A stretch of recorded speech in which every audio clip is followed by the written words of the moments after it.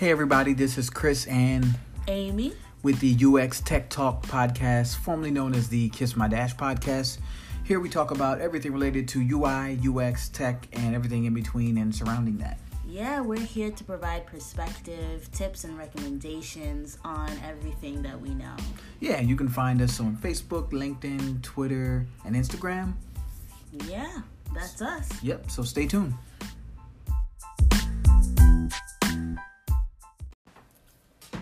Hey everyone, welcome back. This is Amy and Chris. And we're back in 2019 Whoop, to open up and really, I know we made it, right? We made it to 2019. And this episode is really going to be about Christopher and Christopher Sean Brooks and really just diving into what makes him the technologist and the CTO of Dreaming Colors. So stay tuned.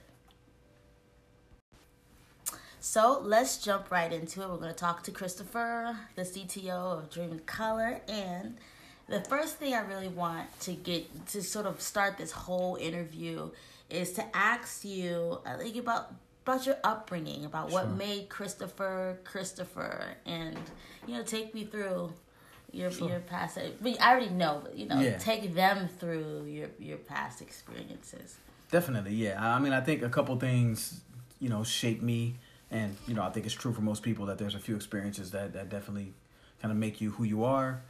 And you kind of build on that foundation. But for me, those experiences were my dad being in the Navy. So he was in the Navy. He's been was in the Navy for 30 years. He's retired about maybe 8-9 years ago. Really? Now. Yeah. No, he was away.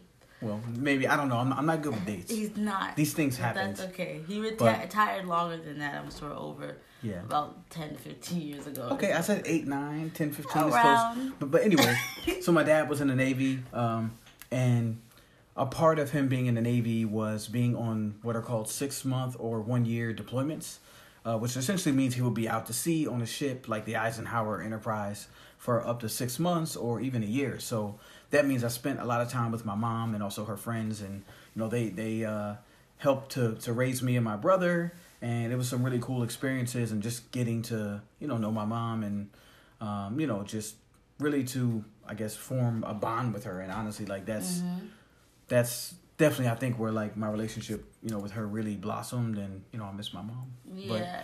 But, mama's boy. Yeah, definitely. So when my dad was there, it was great. I think my upbringing was very interesting and adventurous at times. And where did you grow up? So I was born in Norfolk, Virginia. I've lived in, obviously, Norfolk. Lived in, the Hampton Roads area, Pensacola, Florida, and a bunch of other different places. But to be honest, those were before I could remember anything, and I was a baby. So I have no idea what those places were, honestly, and what they were really like. But I know, from my early experiences as well, things weren't the best. But one thing I always remember is that each couple years, it seemed like we leveled up. And I think I attribute that to my parents working extremely hard and not complaining, and, even through ups and downs in a relationship, just kind of making it work and communicating and, trying their best to provide for me and my brother. Right. So, yeah, I mean, those are the biggest things that I remember. Also, I went to private school and public school, which was extremely interesting because I got to see the kind of juxtaposition between private and public. And the private school I went to was a college prep private school, and not just any college prep private school. Most of the kids... Which school was that? It's Norfolk Academy. Okay. So most of the kids that actually went there ended up going to like Yale, Harvard, or any one of those like Ivy League, top tier Ivy League schools, which was interesting. And one of those guys actually... he I think it's the Intrepid magazine, but he's an entrepreneur as well. It's like one of the biggest surfing magazines out. Honestly, it's the go-to resource for surfing. So it's kind of cool to see somebody else that I went to high school with. Granted, we don't really, communicate. Norfolk. You went to Norfolk with. Yeah, high school, yeah. So it's just kind of cool to see them succeed and, realize that entrepreneurship is a nice route, to go. It takes a lot of work, definitely. Yeah. It takes a lot of work, but it's pretty cool, especially if you're passionate about something. But the biggest takeaway, I think, from kind of going to private school and public school is just seeing what you're really capable of. At the private school, their expectations were extremely high. And honestly, I learned through hard work, dedication, just perseverance, you can actually get a lot more out of yourself than you think you're actually capable of. If you put yourself in those predicaments, you can actually like really thrive and succeed and push yourself. So. Oh, that was a quotable moment there. That's a quotable moment. Yeah. So just to kind of get a little bit more information from you so that our audience know you in full spectrum, could you tell me or tell the audience what about that experience sort of is still with you, basically, that kind of made you into what you are now? Yeah. Yeah, excuse me, sorry. I definitely think that Norfolk Academy was a very interesting experience. One of the biggest things I always will remember, to be honest with you, is that this school was, I think, 1st through 12th grade, and there were only like 8 or 9 black kids at the whole school. Right. So I will always remember, like, to be honest, like the lack of diversity at that school, and also, just some of the assumed expectations for, the minorities that were there. I think oftentimes, it was just challenging in some instances because there weren't that many African Americans or people of color in general. So it was interesting because I think we were kind of held to a different standard, so to speak, to be honest.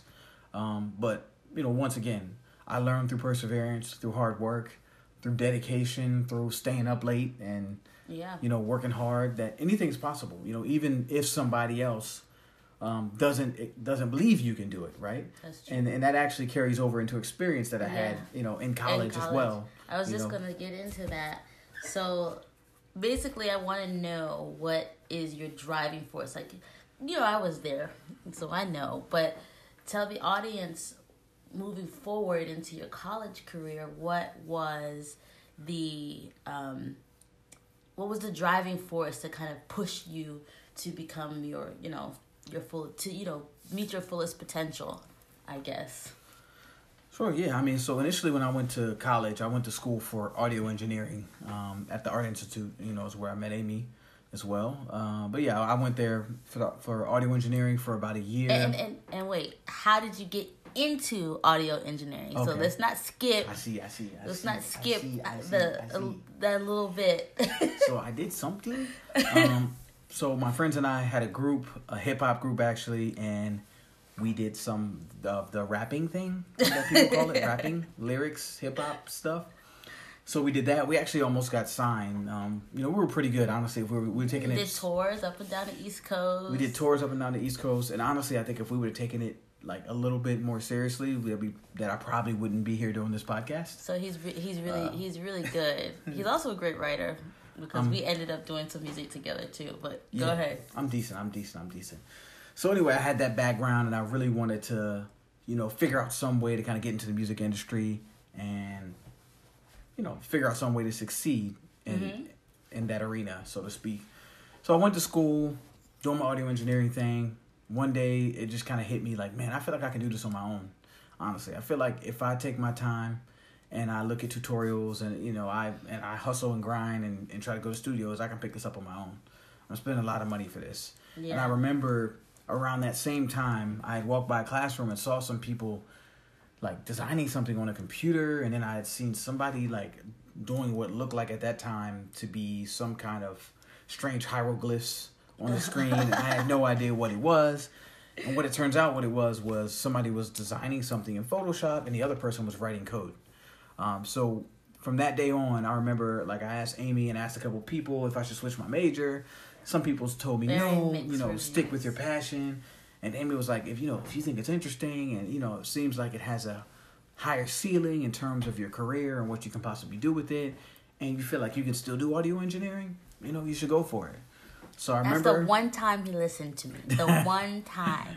So I remember, I actually listened to Amy and took her advice, and that's how I got into web design and interactive media.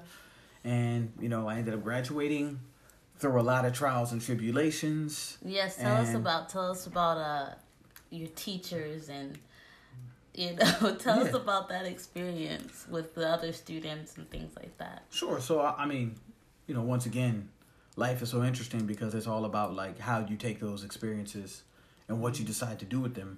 Mm-hmm. I remember one teacher vividly. She was hard on me, and it was crazy. She was so hard on me, and I didn't realize at the time, and Amy actually has a similar story. I didn't realize at the time that she was being hard on me because she realized I had a lot of potential. Yeah. She just was trying to hone that potential and get it out of me and make sure I was focused, make sure I was detailed and dedicated. Yeah. And, just to make sure I could become the best web developer, designer, or, whatever I wanted to be to make sure I could be the best. So I'm forever grateful, for her, Miss Displetion. And honestly, I've been wanting to, like, see if I could go into AIW and, just tell her thank you for everything she did for me. Because, sometimes in life, you think some people are just on your case and they're just pressing your buttons. But what you don't realize is that they're actually trying to push you. Yeah. And try to make you better. Right. If someone isn't hard on you, then you're not working hard enough. Yeah. Yeah. I do believe. And also, if somebody is hard on you, that must mean that they see something in you. Yeah, absolutely. They think that you can be better than you probably think you can be. I'm a big NBA fan, and it's amazing what happens when a coach believes in a player. Oh yeah. I've seen some players support is huge. I've seen some players that are supposed to be mediocre players, supposedly, and these coaches turn them into these superstars. Oh you know? Like they're just defensive players, and they turn them into these all-around all-star players. So belief is amazing. And, I've read a lot about that, actually. It's actually really a really amazing thing. Mm-hmm. On the other hand, when somebody doesn't believe in you, if you're not strong-willed and you're, in college and you're still learning who you are and trying to develop your character, that can really bring you down. So I actually had another teacher who, for whatever reason, seemed to challenge me in different ways and didn't believe in a lot of the stuff I was doing, didn't believe in me. And that caused me to kind of doubt myself and be very hard on myself.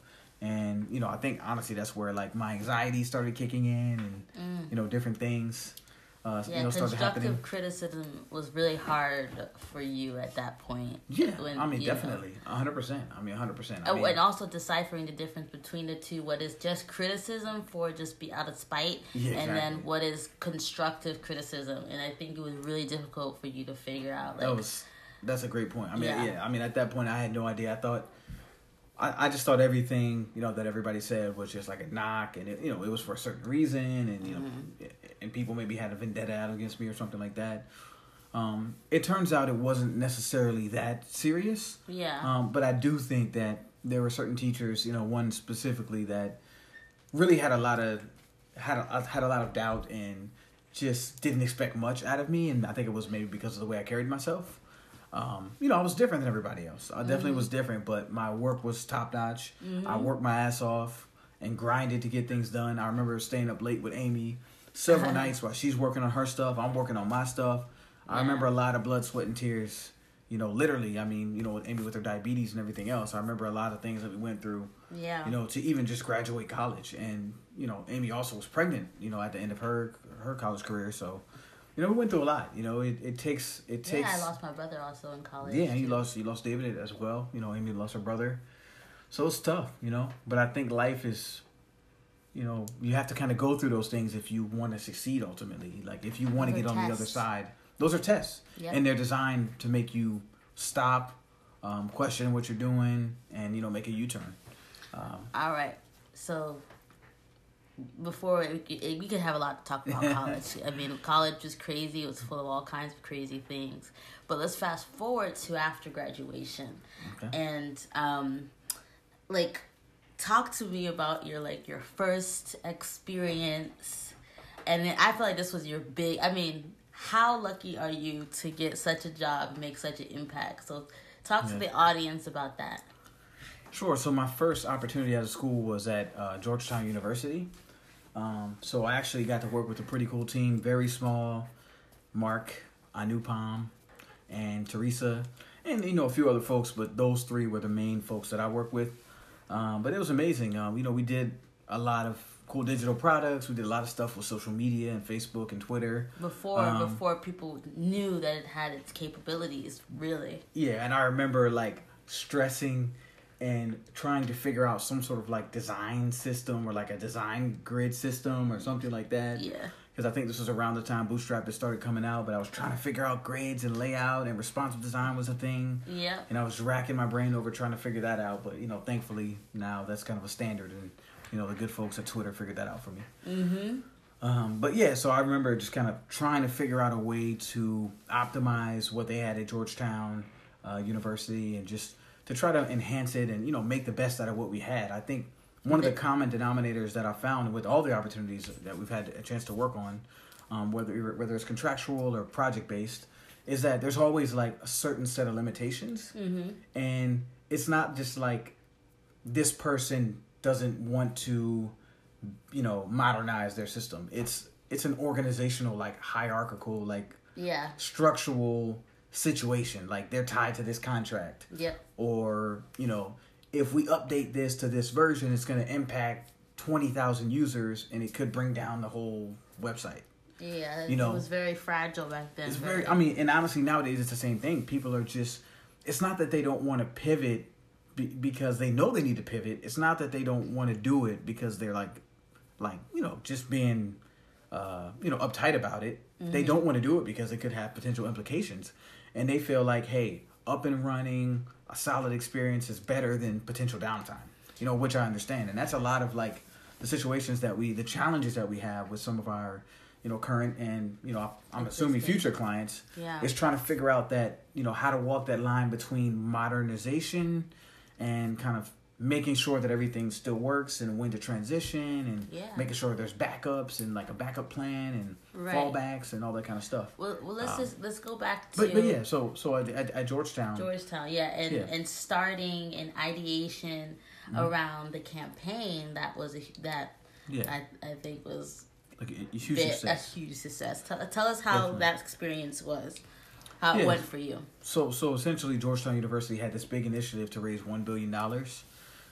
So what we did was start to work on a campaign for Georgetown website. So, I was involved in the strategy of that. I was involved in the conceptualization and just the brainstorming sessions and trying to work with the team to figure out, what was this experience look like for users? How can we get, people that went to Georgetown University to donate back to the university in large amounts. I mean, this was huge, by the way. It was a big and they only had just about 4 of you guys. Yeah, it was basically 3 of us. It was me and Mark doing the development. Yeah. Anupam was kind of spearheading a lot of the creative direction.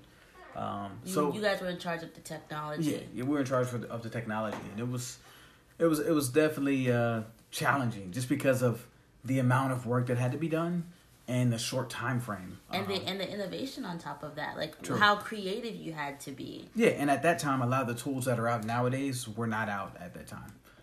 So there were still a lot of challenges. We were working with Dreamweaver and trying to make that work. Which take a deep breath for Dreamweaver, but so that was a great project. They ended up raising $1 billion, and that was my first project, and it was just so exciting to be able to impact the university in that way, and to be able to help them reach that goal. And to be a part of that. They did a lot of amazing things with that money. They were able to give free classes. Yeah. They were able to build new structures and halls and and they actually, classrooms. And they actually have offered like a lot of courses, like minority based courses, like with specific discounts and things to minorities. So they're giving back as well. Which is they had more than enough. Pretty cool. Yeah. More than enough to give back. So from that, like being your first like crazy successful project to you like just having that under your belt, I think, did that give you momentum for your next job? And tell me how, and tell your audience how you use that to sort of leverage that opportunity to create a new path for you and a new development environment. Sure. So I definitely think that I learned a lot from that experience. I learned that you go into places with your list of skills and your experiences and what you've learned on a piece of paper, and you kind of go through those experiences and you come out somebody totally different.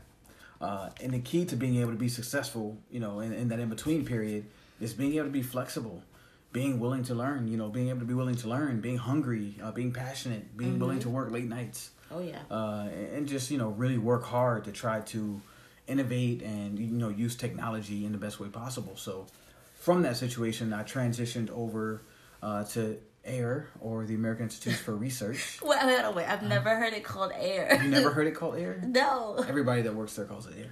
Oh, so AIR or AR. But yeah, so I transitioned over there. And I was really excited about that opportunity because a lot of what I learned in school was Drupal-based development. Drupal is a content management system that allows you to easily manage large websites and small websites. Then too. It was pretty new at that time. I mean, I will say the acceptance of it commercially was kind of new. There had been Drupal version 4 or 5, I think, at that time. So there was Drupal. It was around, but it wasn't as accepted as it was at that time. So going into that environment. Before then, tell the audience about Drupal. Sorry about that, but tell them a little bit more about Drupal and some of the benefits of using it for AIR. Sure. So one of the main things is that AIR has a lot of what they call microsites in different sectors, I would say, within their organization. Yeah.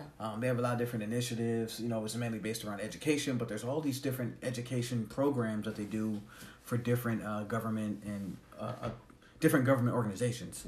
So by using Drupal, you can have these microsites, these kind of one-off sites, but you can also have them tie back in together pretty seamlessly as well. Right. So really there was like a lot of work to be done there. Okay. There's a ton of websites at the American Institute for Research. They do a lot of Drupal stuff. It's honestly 95% probably Drupal. So there's a ton to learn. To be honest, at that time, because we weren't using Drupal at Georgetown, my skills in that area, Drupal had changed a lot. It had modernized itself, quite a bit. The team at Acquia had made some adjustments to it. So, I was kind of on the back end of that train a little bit and trying to run to the front because I was a little behind. But, once again, the biggest thing, honestly, I think I learned, whether it's in high school, at the private school, even public school, or whether it was in college, or whether it was at Georgetown University, was if you're willing to put the work in and put the time in, you're going to be fine in life, and you're going to be fine in any opportunity. And that's honestly how Amy and I approach every project. No deadline is ever unachievable. We'll make it work. We'll figure it out. We'll work with anybody. We're open-minded. We're down to earth. And, we try to make sure that we approach problems, with just a clear perspective. But yeah, at American Institute for Research, I definitely was able to do that. I was able to learn a lot. And really, work with some pretty cool people and some different initiatives based around education. I actually won an award. I know. For the WPIC website, which is actually still up. So it was just really cool. Once again, I went from Georgetown University to then winning an award at it. Yes, it's a lot. It's a lot for your second job. I mean, it's a lot. Yeah. So I think, and at that time I was pregnant, so you had a lot of momentum to be amazing, so that you can also provide for us in your coming child, our child actually. Oh no! I didn't know that happened. Scary. So just moving forward, you went and you leveraged that opportunity again and got another big shot, hot shot, amazing job at the OFR. Yeah, so my next opportunity was at the Office of Financial Research. That situation, once again, was extremely interesting. I was tasked with doing a lot of stuff that I really didn't know how to do. Yes. So I ended up having to learn Jekyll. Had to be like a chameleon or something. Basically, like a week or two, I was doing design and working with the creative team as well. I was also working with the dev team, doing Jekyll and learning Git on the command line and doing all these crazy things that at that time were definitely over my head. But, once again, I remember a lot of late nights, staying late. Amy's like, "Where are you? You coming home?" And I'm like, "Yeah, I'm coming. I just got to do this one thing." Just going to eat without you. And it takes 2 or 3 hours, but... that's just the passion and, the perseverance and, the willingness to kind of do whatever it takes to succeed. So right. I think there really also got into more of the government contracting stuff and learning how the government works. Yeah. Pros and cons. Being in D.C. was really cool. But yeah, I think I just really learned about government contracting and the possibilities there. So just going back, you said your passion. Tell me what about technology as a whole that you're passionate about. Sure. Honestly, I think there's a lot of sexy answers to this that, most people would say. The biggest thing that I like about technology is the fact that it always changes and there's always something new to do. Mm-hmm. The way my brain works, like... And how does your brain work? My brain needs... A little bit about you. Sure. So you're also ADHD. Yes. And you were diagnosed as a child, took medication, got off of medication, and really let your brain free, basically. Yeah. So this is just the perfect environment to be in technology for. It is. It's always changing. Things are always moving. But I think that's the biggest thing that I love about technology. There's always something new to learn. There's always a newer and better way. Mm-hmm. I know. Which, so fast. Which I think allows us to be able to offer these solutions and to be able to be innovators, for our clients. It allows us to say, it allows me to say, hey, you guys are doing it this way, and this way. If you do it this newer way, it's been tested, it's been proven, you're going to cut your budget in half, over the next 6 months or what have you. I definitely think that, just technology in general and the way it's going, and how fast things change really aligns with my mind and how fast my mind moves. I know. And you saying alignment just triggers another question is how does your passion truly align with our mission for like technology for humanity? How does being a technologist how does it connect with our mission to help, and impact the humanity-driven industries? Yeah, I think, definitely with my upbringing, I remember, some of those dark times and being in neighborhoods with gunshots and, different things happening. But like I said, my parents worked really hard to kind of level up, but kind of going through those experiences and also, to be honest, hearing some of Amy's experiences. Yeah. And also just remembering in school and throughout my life, honestly, like the lack of opportunities that are often, that we don't have, honestly, as people of color. Mm-hmm. So I think combining all of those things with my love for innovation and technology, and also, just wanting to, make a positive impact on the world, right? And to help others and help other people succeed. I think that's how it ties back into the mission. So really, I like to use my ADHD brain and the technology to, increase the potential of those who may be in unfortunate situations. Yeah. I remember reading something recently and it basically says that technology is the key, is like the bridge that can take someone from poverty to, at least be middle class or even upper class, to be honest. Technology is that bridge. But honestly, in most of those situations, people are unaware of the technology. They don't even know it exists, and there's tons of opportunities and, high-paying jobs and really just life-changing opportunities for people, but, they're unaware or, they feel like that's nerd stuff and I can't do that. It's too difficult and it's very hard. Yeah. And it is like learning a new language, but, with learning a new language, if you can learn how to say hi in that language, and you can learn how to say bye in that language, then eventually you're speaking sentences and then paragraphs, and then maybe you can write a book, in Spanish, so technology is the same way. If you take your time and learn it piece by piece, keep working through it, eventually you can figure it out. But, as I mentioned before, you have to be aware that those opportunities exist. Right. You have to understand that outlet is there for you. But if you're unaware of it, then, you can't really utilize it. So let's switch perspectives a bit. How do you want our clients to feel about us after we complete a project for them? Just being from the technology perspective, how do you want them to feel about the efforts that we put in to sort of help to impact their industry? That makes sense. That's a great question. Yeah. I think ultimately, you want your client to feel happy, satisfied, and just overjoyed with the solution that you provided. And I think that's the answer that a lot of people would probably give.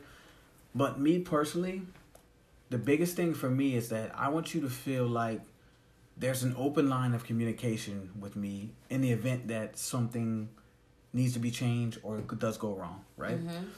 I think even with all of these, different solutions and QA and everything else, it's unrealistic to expect for everything to go correct.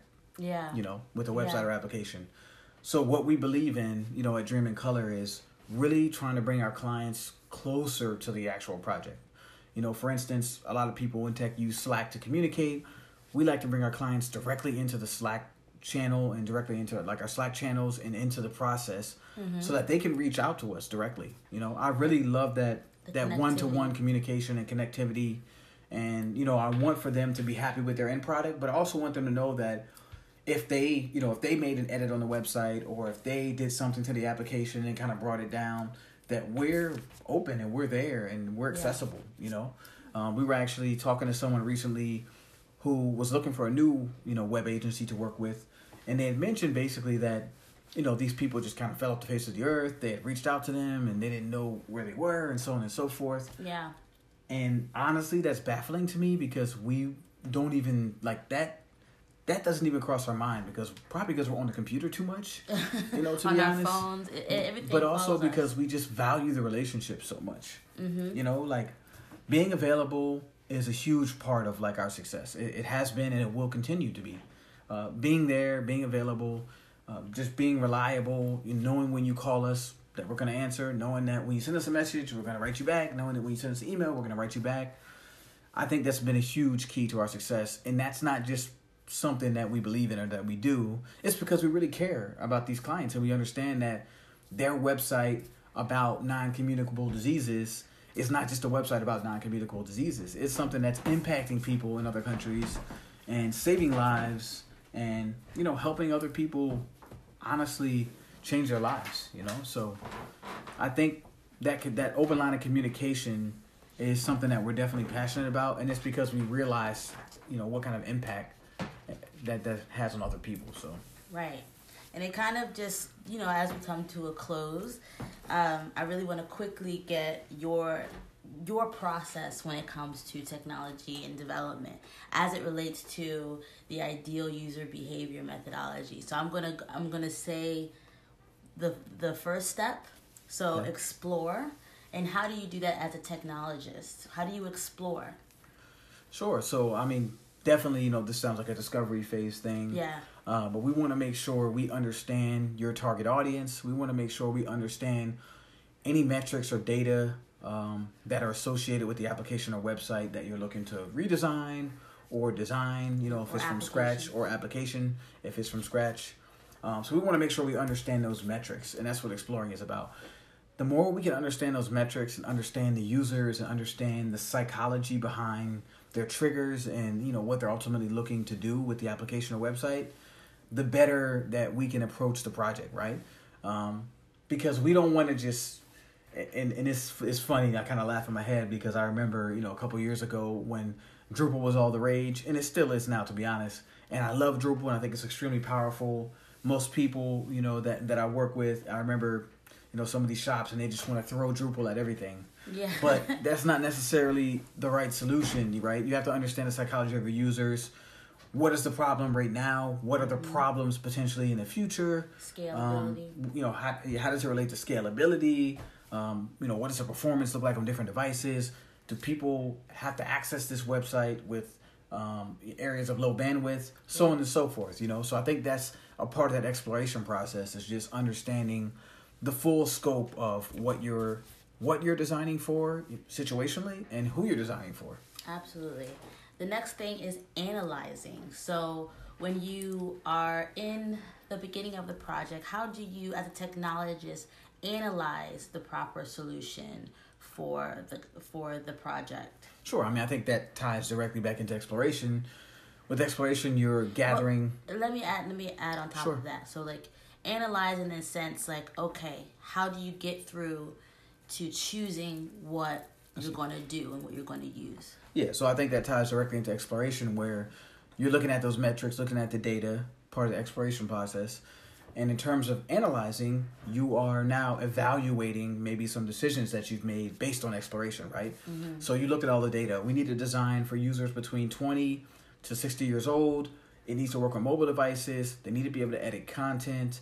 We need to pull in dynamic data, data for dashboards, so on and so forth, right? So now that I have all those things, I can easily work with my team to come up with a list of recommendations, maybe 3 or 4 approaches from a technological perspective, and I can analyze those perspectives and say, okay, what are the pros and cons of these approaches? Right, because there are truly that many choices. Like a lot of times, just as something that I see that people can just give them one option, and there are so many more, especially if you have a budget.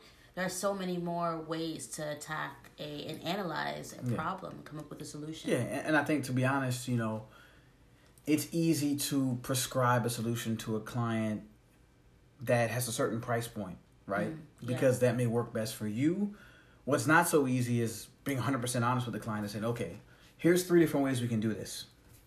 This one is going to cost you 20 grand less than the other way.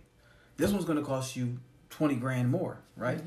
But there's pros and cons to each one. Right, yeah. What we can do is start with the one with the lower cost and build up to the one with the higher cost. Yeah, slowly. By making a solid foundation. So that tier-based approach from a pricing perspective is something that we definitely believe in too, and that ties into the analysis process. I think in analyzing, to me, is being able to understand not only the metrics and everything, and to be able to prescribe something so that they can analyze it, but being able to offer them different possible paths to success. Right. Because it's easy, like I said, to just shove the highest price thing and say, here, you take this. Yeah. But you may know deep down inside that they don't really need that at that price point. Yeah, but right we now. don't even consider giving them options that they don't need. Exactly. So we skip that step entirely. Yeah. So the next thing is integrate. So when you're doing a project and they have other sort of APIs and things like that they want to integrate into the project, or if they're using social media, if they're using a task management tool, like we did with PRB, we integrated a lot of like web features and external people being able to share things. So how do you come about approaching that strategically when you're thinking about integration for the site, and then talk about the power of integration? Sure. So, with regards to integration, we've done a lot of work with different APIs. There's a lot of possibilities. I know you're very big on social media and social networking and trying to integrate sharing features. Yes. Whether with it's other apps like Slack and things. Yeah, with other apps like Slack, Dropbox, so on and so forth. But that's something that we definitely like to explore. We believe sharing and interconnectivity is essential to being able to disseminate data at a high level. Yeah. Obviously it depends on the security. Is this an internal application? Is it going to be whitelisted or black labeled or blacklisted, white labeled, and all that good stuff? Yeah. Is it going to be kind of put inside of a black box? If not, if it is, obviously you can't really do much. But in some cases, we've dealt with projects that they want it to be open source and freely shared. So there's a lot of really cool things you can do. There's, you can share this on Facebook, share this on Instagram, of course. But hey, let's allow them to be able to share a specific data set if they select it, or something like that. So there's some really cool like interactive things that you can do, and that's a big part of the ideal user behavior methodology. Right. And the next thing is the take action, which is the biggest thing when it comes to technology. When it comes to technology, how impactful is the action piece of it? So I want you to take it out of just the process and get like high level. How does technology help our users and help our clients take action? Sure. So, ideally with the ideal user behavior methodology, because of how strategic and specific and thoughtful that process is, it really helps us to design interfaces and applications that are very easy to understand and to use, and thus allowing the users to be able to easily take action. Yeah. Really a great interface, a great experience, a great application, website, mobile application, it all starts on the drawing board with the conceptualization process. Taking action becomes much easier when you've done all of your thinking initially. You know your users, you know the audience, you know how you want to, integrate it with other applications, so on and so forth. You know all that stuff. It becomes much easier for them to take action. But, to be honest, a lot of people, they tend to kind of speed through those processes. Yes. And they just jump towards the end. And then what you have is something that's quote unquote done, but it's not performant. And it doesn't work well for your users. Or you get... And that's because they didn't spend enough time at the front end of the process. And I was going to say, or you get into a thing where you are constantly fixing stuff. You know what I mean? Where you get into that cycle of developers just fixing stuff nonstop without a map or a guide to know if it's even performing. You're just fixing things on an application and on an interface. Yeah, and it's actually really interesting. There's a couple articles on this, and it talks about the cost of changes. So when you're like in a conceptualization phase, you're doing designing, wireframing, sketching, all that kind of stuff, even mock-ups, honestly, the cost of making a change is much lower than if you're making changes and you're in development. Yes, because there's no guidance. There's no guidance, and you didn't spend enough time conceptualizing, and you're probably going to make a change that's small, but it's going to impact everything else and maybe blow some other things out the water. So that's a very interesting thing. It's a chart that literally shows that the cost of change is exponential when it comes towards the end of a project. Yeah. So, I think that's definitely why we tend to, what some people call front load our projects and spend a lot of time, resources, energy, creative juices at the beginning of the process and conceptualization and making sure we understand the users and their goals and all that good stuff, because that ultimately will create a better product. Great. So I have one more question. How do you feel that do you feel that, I got to frame this right. Hold on. So how is Dream in Color different from the technological standpoint from other firms and other design agencies or design or technology-based industries? How do you feel that we're different? That's a great question. I think the easiest answer to that, and honestly the most succinct answer at this point, is a lot of people have a tool belt and they have a hammer and they have a saw, and they're going to use that hammer and saw for every project. They're going to build they're going to build you a house, and it's going to be with the hammer and saw. It's going to be templated. Exactly. Yeah. It's going to be templated, or it's going to be based on technological solutions that they are familiar with. Not to repeat the same things over and over again, but one of the biggest things that we believe in is really sitting down and understanding the problems, understanding the users, understanding what's available, right? Because it's easy to prescribe the same thing. Yeah. But if you truly do not need that infrastructure or the cost associated with maintaining it, there's no point of implementing that. And that's so powerful that you said that, because I've had consultations with clients where they're just like, I've had agencies turn me away because, I may not want to, I want to build something from a template and not from scratch. And they want to build it from scratch, so you're turning away people who have a need, essentially, because it's not your way. Exactly. And that's terrible. Yes. And I mean, even, when we work with clients, some of them come in with their own, technological solutions and ideas and recommendations, and we're all ears, and we love hearing those things. And oftentimes, we end up going that route because it makes sense for their project, and they really understand what their what their needs are and what their users are, who their users are and what works for them. Sometimes, we're able to say, hey, look, this is a better solution for you guys right now and for 5 years from now. Yeah. So thinking of things in that sort of long term way really can make a big difference. And I think just being open minded on both ends, right? Us being open minded, but also them being open minded and willing to listen to us as the experts. Yeah. Well, thank you, Christopher.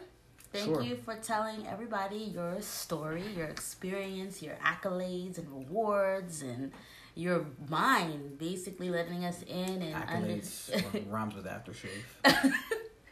That was so random, but it's okay. It does. But thank you. Thank you guys for listening to this episode. You can like, share, and subscribe to our channel. You can find us on just about all of the social media networks. We're on LinkedIn, we're on Facebook, we're on Instagram, and we're on Twitter. And if you have any questions, you can visit our site, which is dreamcolor.co. And if you have any design needs, it's dreamcolor.co/tech, TECH hyphen redesigned. All right. I would spell redesign, but this ain't no spelling bee. What? Okay. Tune in. Thank you, guys. Thank you. Bye. Bye.